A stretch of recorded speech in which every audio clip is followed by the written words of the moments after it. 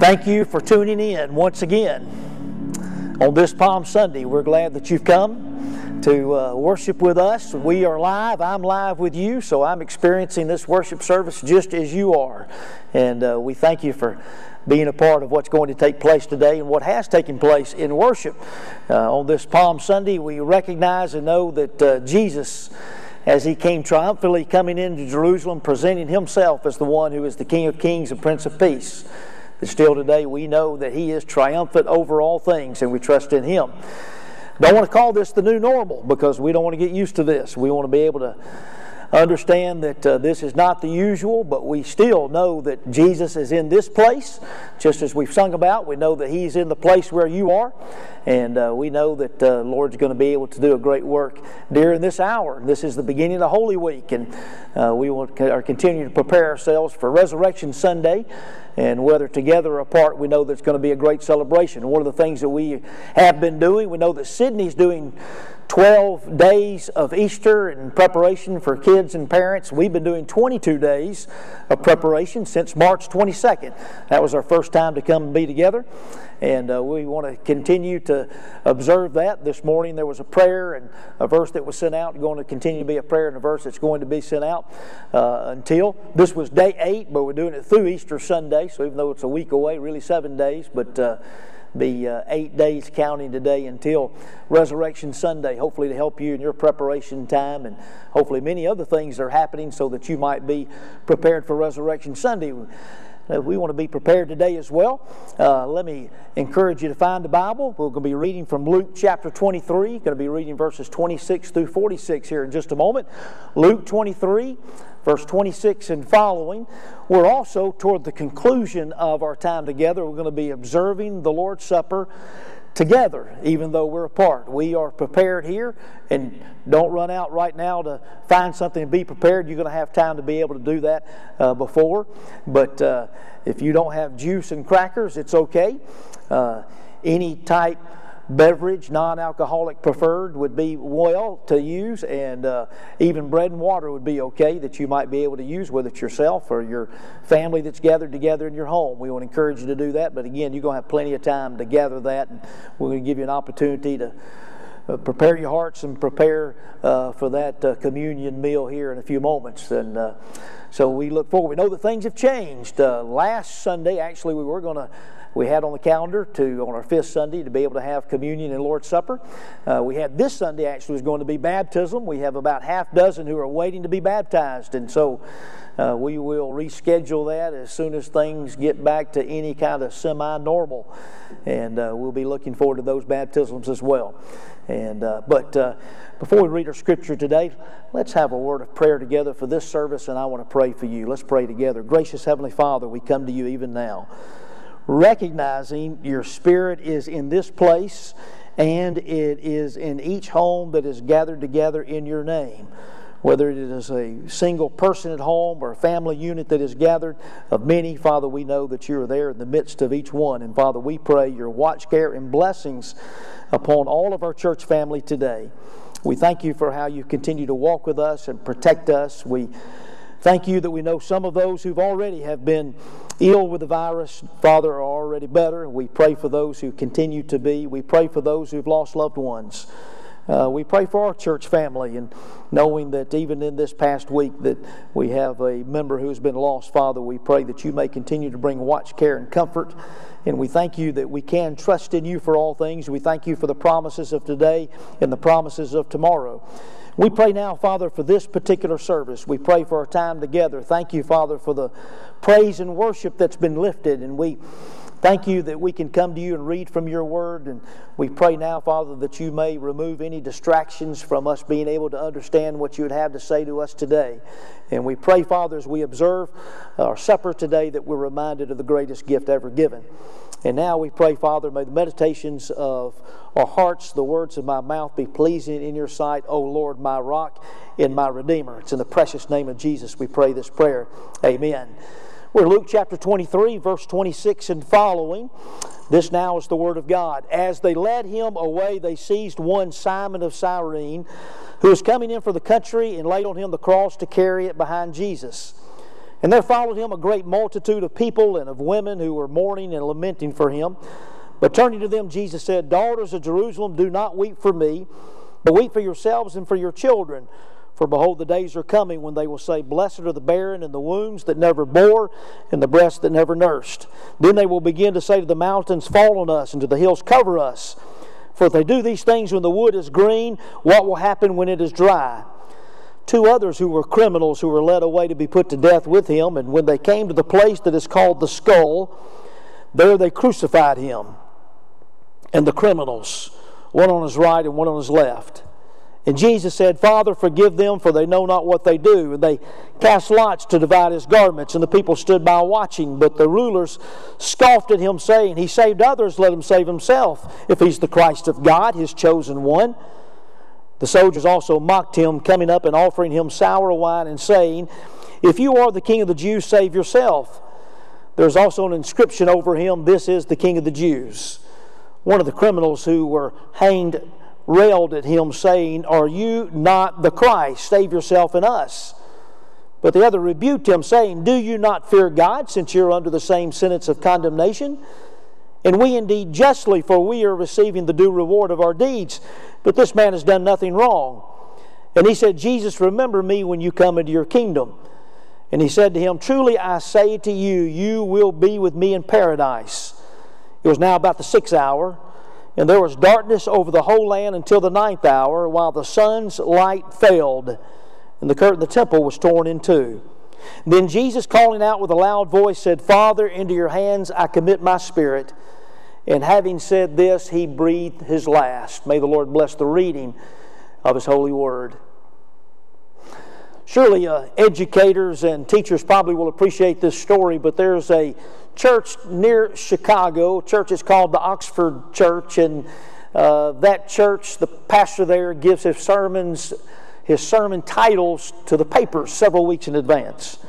And as they were coming, they also have a Christian school there, and the principal of the Christian school came and said, we want us to have a teacher induction on this particular Sunday, and the pastor wanted to put that in the paper. The pastor said, well, surely you could do that, no problem, but I want you to know I've already sent the title of the sermon, and that may or may not go with the induction. Said, well, okay. But when the paper came out that day, on the paper for that particular church, it said, Christian Education Sunday, new teachers will be inducted.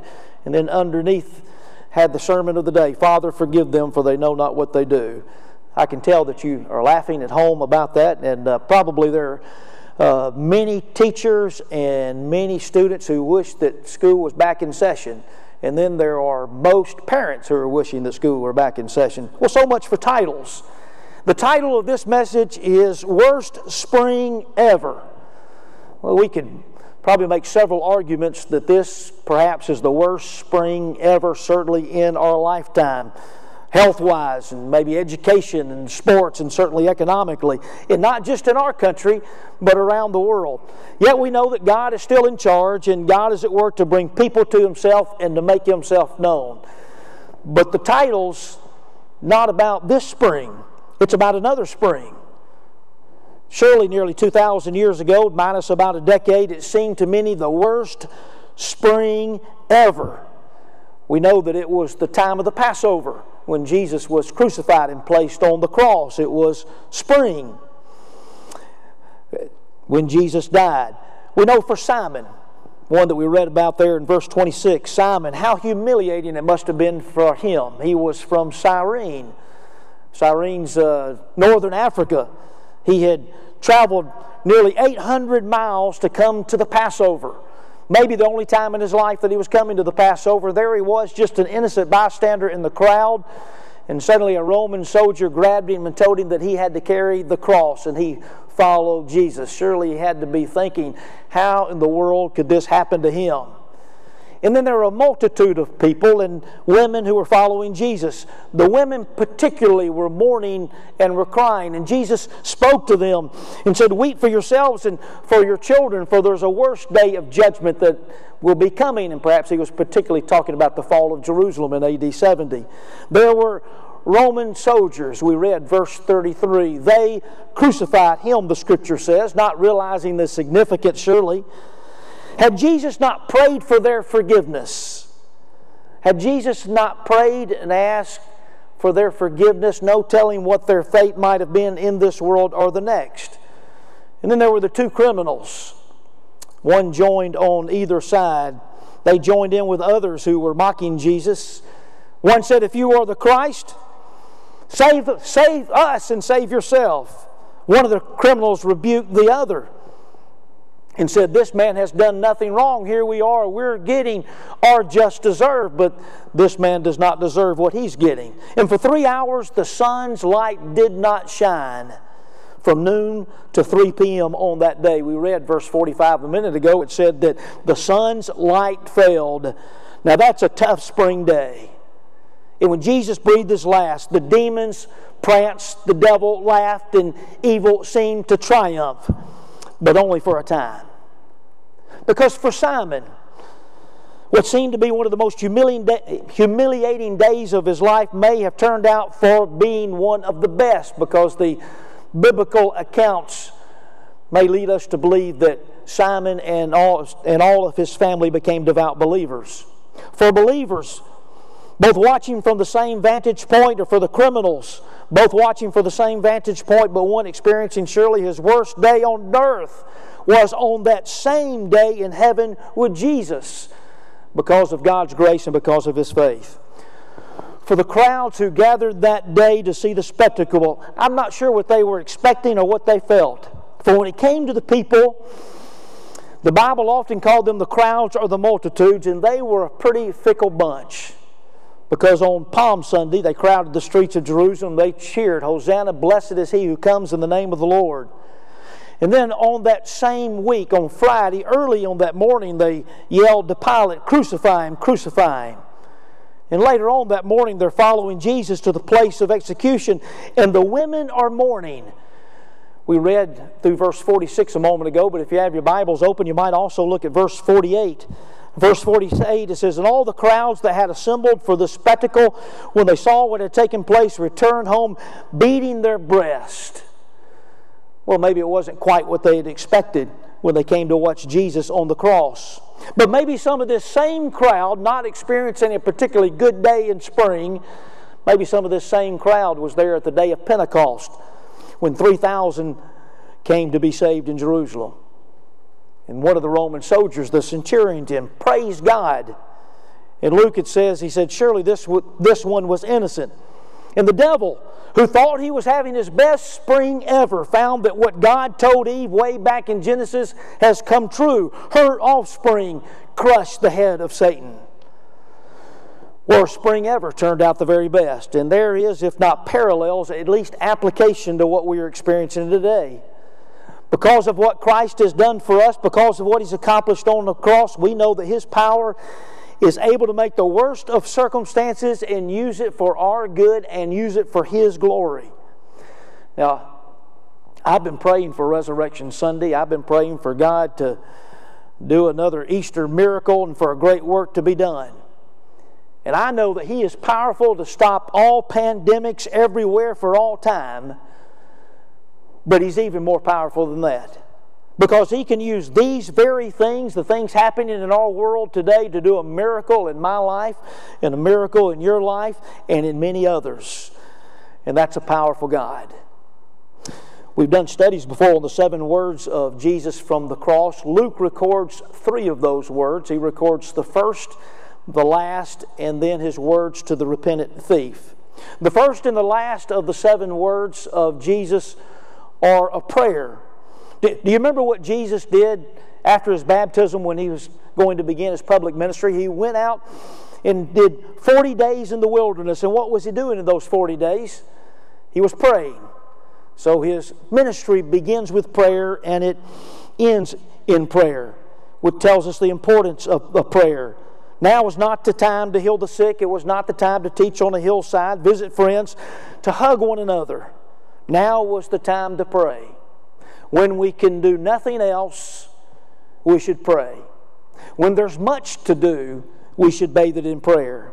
I often encourage those who are physically unable to serve because of health to remember the church and to remember me and pray for me in prayer. And I thank them for that.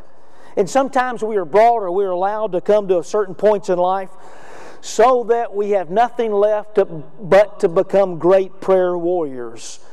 Jesus certainly was an example for us for the importance of prayer. This prayer, in the words of Jesus from the cross, I think answer some of the basic questions of our faith. And if you're home this morning or maybe through this time, you've got questions or you've got lots of questions. Well, Jesus answers for us crucial questions that you need to know. One of those being this: why did Jesus have to suffer on the cross of Calvary? Now, most of us have heard sermons on the agony of the cross of Calvary. The Gospel of John tells us how the nails were pierced into His hands and feet.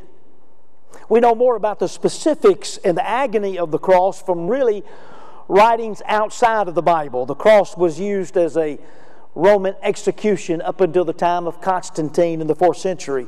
Crosses may have been T-shaped or X-shaped or even I-shaped. Other bodies have been found from that period that were executed to find that it wasn't the cross itself that caused the death, but usually it was starvation and thirst and exhaustion that were the causes of death.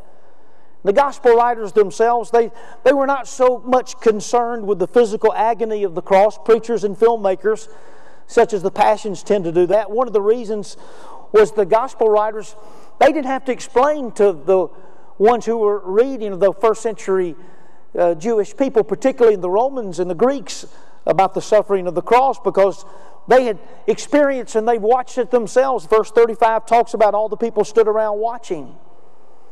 Matthew, Mark, Luke, and John were much more interested in the purpose of the crucifixion and how Jesus handled it. Well, how did Jesus handle it? He prayed publicly for His executioners and His enemies. He does not curse them. He ministers to a repentant thief.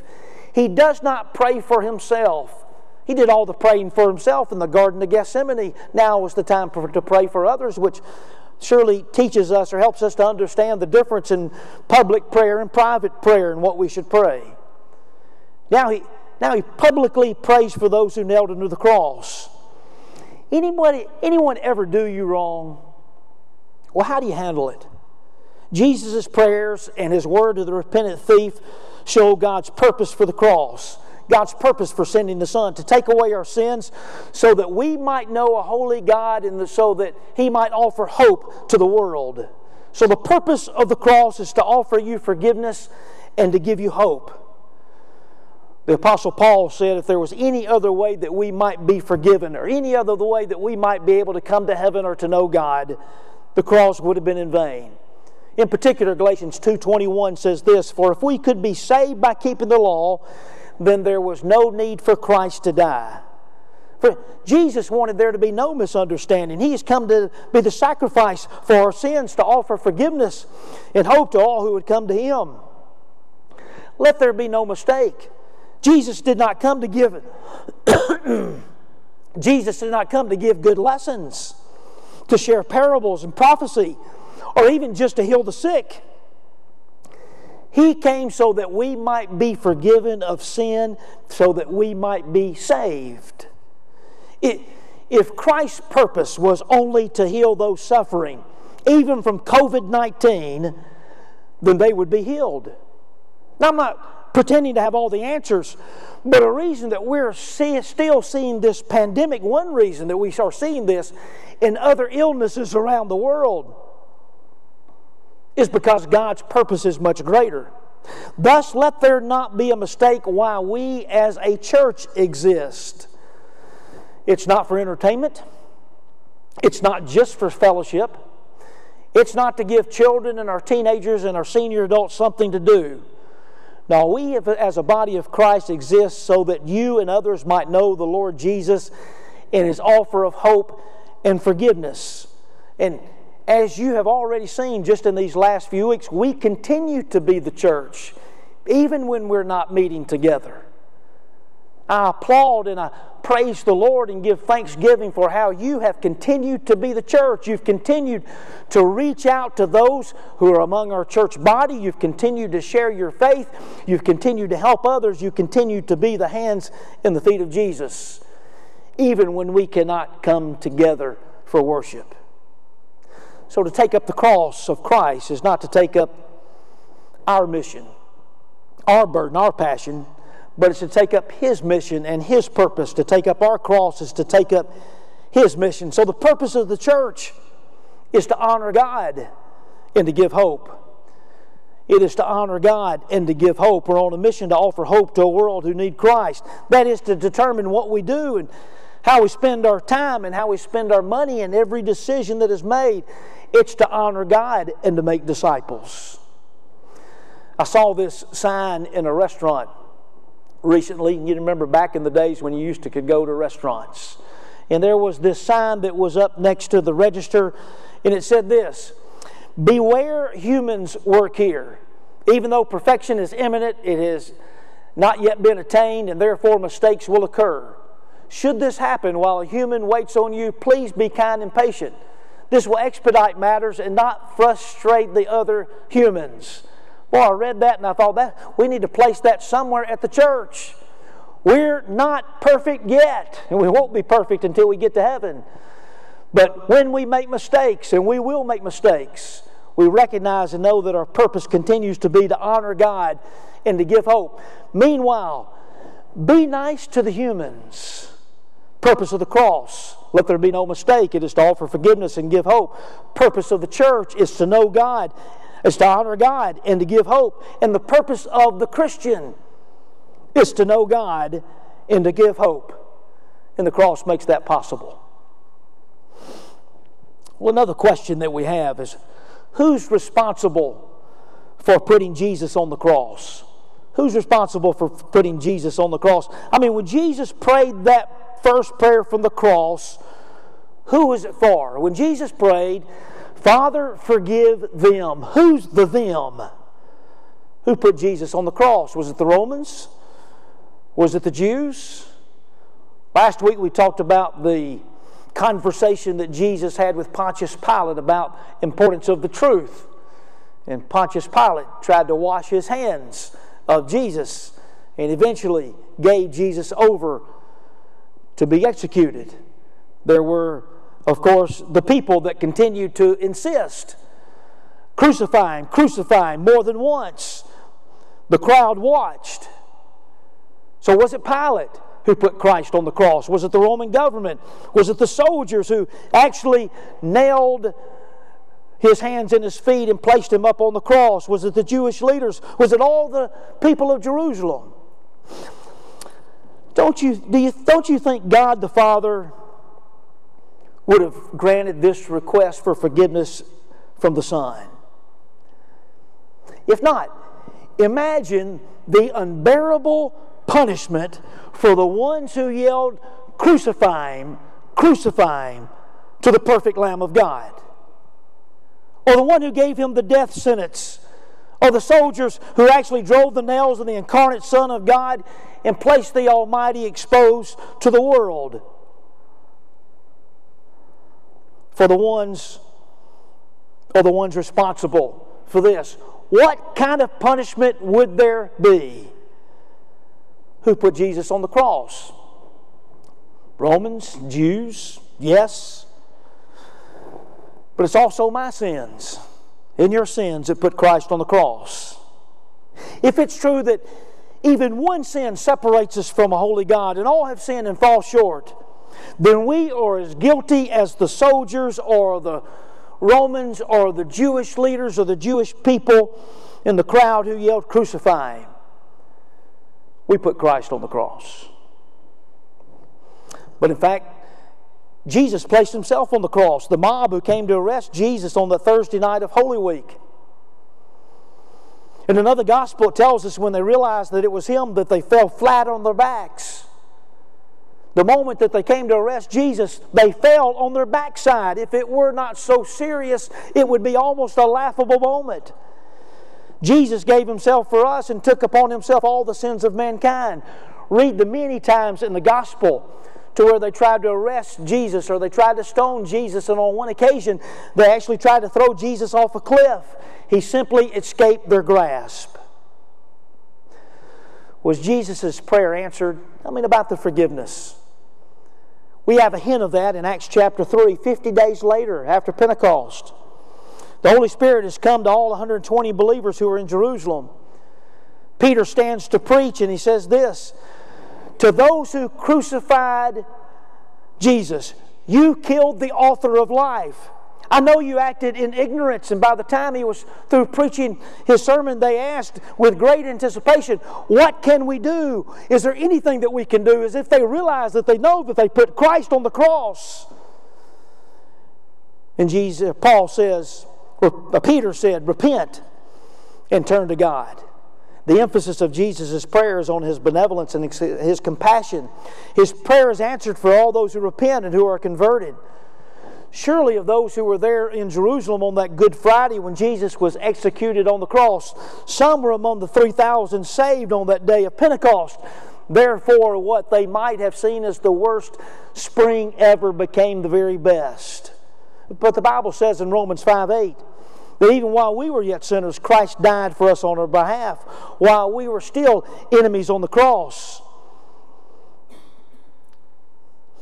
Well, let's ask another question. Where is Jesus right now, and what is He up to? Where's Jesus right now? What is He up to? Do you ever have a problem understanding or grasping or getting your mind around the Trinity? If you do, it's okay. If you understand it completely and can explain it to where everybody else can understand it, you probably have it wrong. Someone said that if you tried to explain it, you could lose your mind, but if you try to explain it away, you could lose your soul. We know that God is one, and we know Him in three persons. We know Him as the Father, Son, and the Holy Spirit. But here in the passage we're reading, boy, we have one, and we find Jesus, who is God in the flesh, asking forgiveness from the Heavenly Father, who is also God, the same God. Do you get it? Well, just believe it and know that it's true. Here's what we know. Jesus is our intercessor and our high priest. We no longer have to go to a priest to talk to God or to ask forgiveness from someone else. Because of Jesus, we go directly to the throne room of heaven. It's the significance of what we read a moment ago of the veil being torn into the temple so that we might have access to the Holy of Holies. And here we understand that He's acting as our intercessor, even on the cross, praying on someone else's behalf. In the original language, it actually uses a form of the word that means Jesus kept on asking forgiveness. Asking, Father, forgive them. Literally, keep on forgiving them. It implies that it was either said several times, or meant for more than one person, or for more than one sin. When Jesus was led to the place of the skull, and the word for skull in the Greek language is kranios. It sounds like skull. We get the word Golgotha because that's the Aramaic word for skull. And then Calvary comes from the Latin. When Jesus was led to the place of the skull between two thieves, He said, Father, forgive them. When the soldiers actually laid His body across on the wood beams, He prayed, Father, forgive them. When the spikes were hammered into His flesh, He prayed, Father, forgive them. When He was lifted up on the cross beam, He prayed, Father, forgive them. When the soldiers gambled away His clothes, His only possessions, and He was left there exposed before the world as all the people looked on, He prayed, Father, forgive them. As the Jewish rulers sneered and said, save yourself, you saved others. Not understanding that by not saving themselves, He offered salvation for them and for all. And when the Roman soldiers mocked Him and offered Him wine vinegar to taunt Him or to prolong His ministry, He kept on going to the throne of grace, and there was no indication that He ever stopped. Jesus said they knew not what they were doing. But it seems they did, or at least they knew something. Pontius Pilate, the Roman governor, said, I find no fault in Him. The religious leaders shouted up at the cross, He saved others. They knew something. Let Him save Himself. The very sign on the cross read in three languages, this is the King of the Jews. The Roman soldiers would exclaim it. The centurion, the one Roman soldier, after it was all over. Not only that this man was innocent, but also surely this man was the Son of God. Besides, ignorance is no excuse for sin. Romans 1 tells us that we are without excuse, even those who've never heard the name of Jesus are as guilty as sin or guilty of sin. They may not have understood the full scope of the crucifixion as they executed the innocent Son of God. But it was their sin and other sins that caused spiritual blindness and inability to recognize the Messiah as the Savior of the world. Well, where's Jesus today? Paul wrote in Ephesians chapter 1, verses 20 and 21. This is actually how it says it in the Message. It says, God raised Him from death and set Him on a throne in deep heaven, in charge of running the universe. Everything from galaxies to governments, no name and no power exempt from His rule. And not just for the time being, forever. He's in charge of it all. He has the final word on everything. Jesus, our high priest, He's seated at the right hand of the Father. Yes, a place of significance, but also the fact that He's seated. The priest in the Old Testament, particularly in the time of the Passover, well, they would stand for the sacrifice. But now Jesus is seated to indicate the final sacrifice has been completed. In a few minutes we'll partake of the Lord's Supper and we'll give tribute to what Christ has done for us, and we will remember how Christ has completed and He is our final sacrifice. Well, where is Jesus? He's omnipresent. He's everywhere. He's in the hearts of all those who know and love Him. But specifically, He's seated at the right hand in the heavenly realm, meaning He is above all. He has all authority. Well, what's He up to? We find these words in Hebrews chapter 4, verses 15 and 16. For we do not have a high priest who is unable to sympathize with our weakness, but we have one who is tempted in every way just as we are, yet without sin. Let us therefore approach the throne of grace with confidence so that we may receive mercy and find grace to help us in our time of need. Today, Jesus is seated at the right hand of the Heavenly Father, and He's praying this prayer on your behalf. Father, forgive you. Father, forgive me. Not because we don't know what we are doing, though that's probably more the case than not. But today He's saying, Father, forgive, because I took their punishment. I paid the price. And as He told the repentant thief, today you'll be with me in paradise. We can also have confidence in the last words of Jesus, Father, into your hands I commit my spirit. These words give confidence for today and confidence in your future. Where's Jesus and what's He up to right now? It's an important question. For His work on the cross continues today, which leads to another question. How do the words of Jesus on the cross make a difference to you today, right now, in the things that we're experiencing? A reporter asked a well-known person if he remembered an incident in which a friend hurt him deeply in the past. And his answer stuck with me because he replied quickly, "No, I specifically remember forgetting that." Well, if you're a believer today, all your sins have been forgiven and forgotten. He doesn't dig them up every once in a while. Micah chapter 7 and verse 19 says that He's buried them in the deepest part of the sea, and He's put a sign up that says, "No fishing allowed." It's not exactly what the verse says, but that's the inference. It's the greatest gift ever given.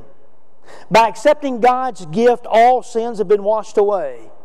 If all of your sins have been washed away and you know Christ as your Lord and Savior, you no longer have to walk around with guilt. Jesus forgives, frees us of the burden of the guilt which tends to weigh us down, that would keep you from fulfilling God's purpose for your life. Sometimes we can actually be forgiven, but Satan says you're still guilty. We can still feel guilty and no good and not worth anything. That's why we preach and teach that faith must become before feelings. And we can know that God is not holding something back from us. He's not holding something against us to where we cannot receive all of His good gifts and all of His presence and be a part of His work. We can know today that God is at work in your life, that He loves you, He cares for you deeply. He wants to give you all of the riches of His glory. He wants you to experience His power and wants you to walk with Him in freedom today. Jesus' words on the cross were about true freedom to all who have accepted Him. We remember that Paul said in Romans chapter 8 and verse 1, "Therefore there is no condemnation for those who are in Christ Jesus." For those who have not accepted the gift that keeps giving, those who have not accepted Christ's offer of forgiveness, Jesus is saying today, forgive him or forgive her. And today you can be forgiven even if no chance to prove yourself first. Certainly the thief on the cross had no chance to prove himself. You don't have to think and wait, I've got to wait till this pandemic is over to get things right with God, or I've got to wait and prove myself before God will accept me. If you don't know Christ as your Lord and Savior, He accepts you and He will forgive you right now. You come to Him in faith and repentance. You'll have opportunity, as we will have prayer time in just a moment. We encourage you to give your heart and life to Him today, particularly today. But if you've accepted Christ's offer of forgiveness, don't rob yourself of the freedom from sin that God intended. And don't make the cross less than what it was intended to be by continuing to live like you've not been forgiven. The Bible also says because you've been forgiven, you must practice forgiveness. Jesus is our best teacher and our best example. He went to the cross to forgive those who hated Him. You may have friends or family that you need to forgive. While you can't force anyone to accept your friendship and forgiveness, Jesus reminds us that we need to be willing to make amends without conditions or qualifications. That's forgiveness. Ephesians chapter 4 and verse 32 says, Be kind, compassionate, forgiving one another, just as God in Christ Jesus has forgiven you. These days, if nothing else, they have reminded us that the importance of community and the importance of relationships. So I'm asking you, Parkway Baptist Church, to be sure that all of your relationships with one another, along certainly your relationship with the Lord Jesus Christ, but also with one another, that you have made all amends, that you have forgiven, that you will make things right. The Bible talks about us not coming to the table. You may be coming to the table, it's a little bit different today, but you're coming to the same table that we have in church as we have communion, and we're told not to come in an unworthy manner. Meaning that we want to be sure that we come in a right relationship and fellowship with the Lord Jesus Christ, and that we're in a right relationship and fellowship with other believers as well. It may be that you cannot go to someone today, but be sure that you have had that settled in your heart before you partake of the Lord's Supper today. But Jesus' words and example also remind us we're to open doors for others to find forgiveness and hope. That is, by loving and accepting people, some that may not be so lovable, some that are not necessarily like us, and some of those who are glad that they're not like us. And there are many, many people around us who need to know the hope found in Jesus. And perhaps the Lord has opened to us an open door so that can happen. Will you open door for others by being kind, compassionate, and forgiving? And will you be an example and open the door for others by helping others to find the hope that they need today? You remember the old song, some of you might, Tie a Yellow Ribbon, tells of a man who's been sent to prison. He served his time and he's now coming home on the bus. And he has told the woman who once loved him and has every right to reject him, he's to blame. So he's written to tell her that if she forgives him, to tie a yellow ribbon around the old oak tree. And if there's no yellow ribbon, he'll just keep on riding by on the bus. And as the miles roll by, all the man thinks about is that oak tree. When he gets home, will there be a yellow ribbon on it? The song ends in triumph and the entire busload of people cheering as the man sees not one yellow ribbon, but 100 yellow ribbons on that old oak tree. And his girl, his lady, not only forgives him, but she exuberantly welcomes him home. Well, like the man on the bus, we're fearful of sometimes of what's ahead. We know our hearts, and we might wonder if God will really love and accept us, let alone celebrate our coming. But when we look at the old tree of Calvary, we see not just anyone, but we see the Son of God wrapped around the tree, offering all who will come to Him hope. Come back to the cross, where Jesus has the answer to crucial questions in your life. If it's about your past, Jesus forgives. If it's about the future, as Jesus told the thief on the cross, the best is yet to come. If it's about the present, Jesus has proven that He wants to walk with you and reveal in you and through you His power. Spring of 2020 may surely be your worst spring ever. But who knows? For those of us who know Jesus, it may be your finest moment. As the song says, place your faith in the nail-scarred hands. Again, if you'd like to talk with any of us, you can email or call. Let us know. Get in touch with us. If you've placed your faith in Christ, we'd like to hear about it. If you have prayer requests, we're going to begin to prepare for our Lord's Supper this morning. And as we do, we want to remind you that our Lord's Supper, it is for those who have professed Christ publicly already. That is, that we say that it is for those who are baptized believers. Now, for those half a dozen or so who are awaiting baptism, I'm not the Lord's Supper police, but I'd encourage you to go ahead and partake of communion and preparation for what's going to take place in Lord's Supper. You're at home with kids perhaps, and it may be a little bit more difficult, but they may ask you, well, how come I can't partake of the Lord's Supper? What an opportunity for you to be able to tell them what Christ did for us on the cross and about the resurrection. So we want you to prepare your hearts even now. And I'm going to pray and thank the Lord for what He has done for us. And after I do that, I want to encourage you. If you're by yourself, you may go get something to eat or drink. We're going to partake of it all together at the same time. Sarah's here going to play for us. And after she is through, we'll all partake of the Lord's Supper. Maybe there's someone there that can go if you don't already have a cup and bread or a cracker or water and bread, whatever it is that you might need. Paper cups will do. Anything at this point would be okay for the symbols that we have of the body and the blood of Jesus that was sacrificed for us.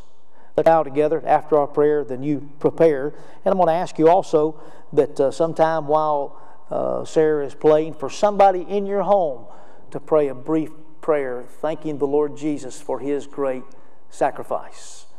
Let's pray together. Gracious Heavenly Father, we come to you today. We thank you for this Lord's Day, this Palm Sunday.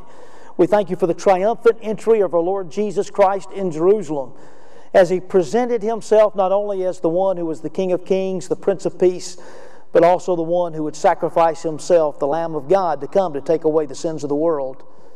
We thank you, Father, that even as we participate in the Lord's Supper today, we remember that what Christ has done for us on the cross, but also that 3 days later He rose again. And we thank you for the life that we have in our Lord and Savior Jesus Christ. We pray, Father, that we may not partake of this in an unworthy manner.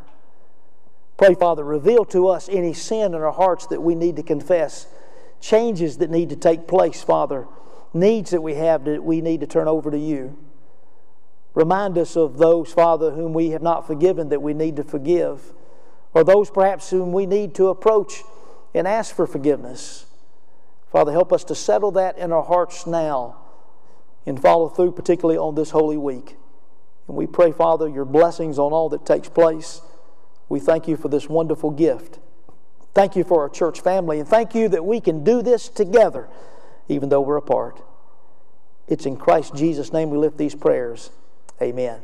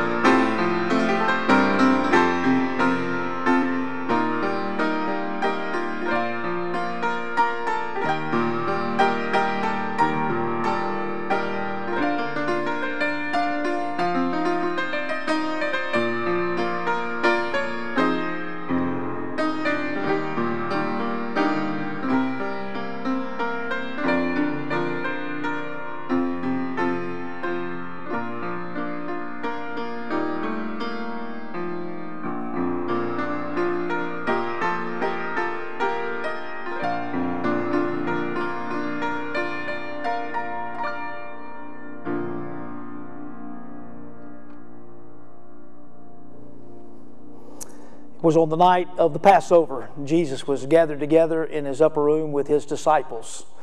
And as they partook of the Passover, everything that was taking place would take on new meaning because of what was happening that week and what would happen on Good Friday and on Resurrection Sunday. And Jesus, during the supper, he took the bread, he broke it, and said, "This is my body which is broken for you. Do this in remembrance of me."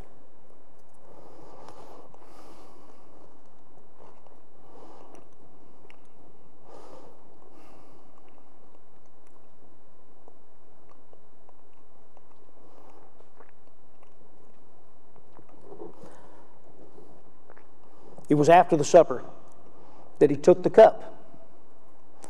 When he took the cup, he said, "This is my blood which was shed for you. Do this in remembrance of me."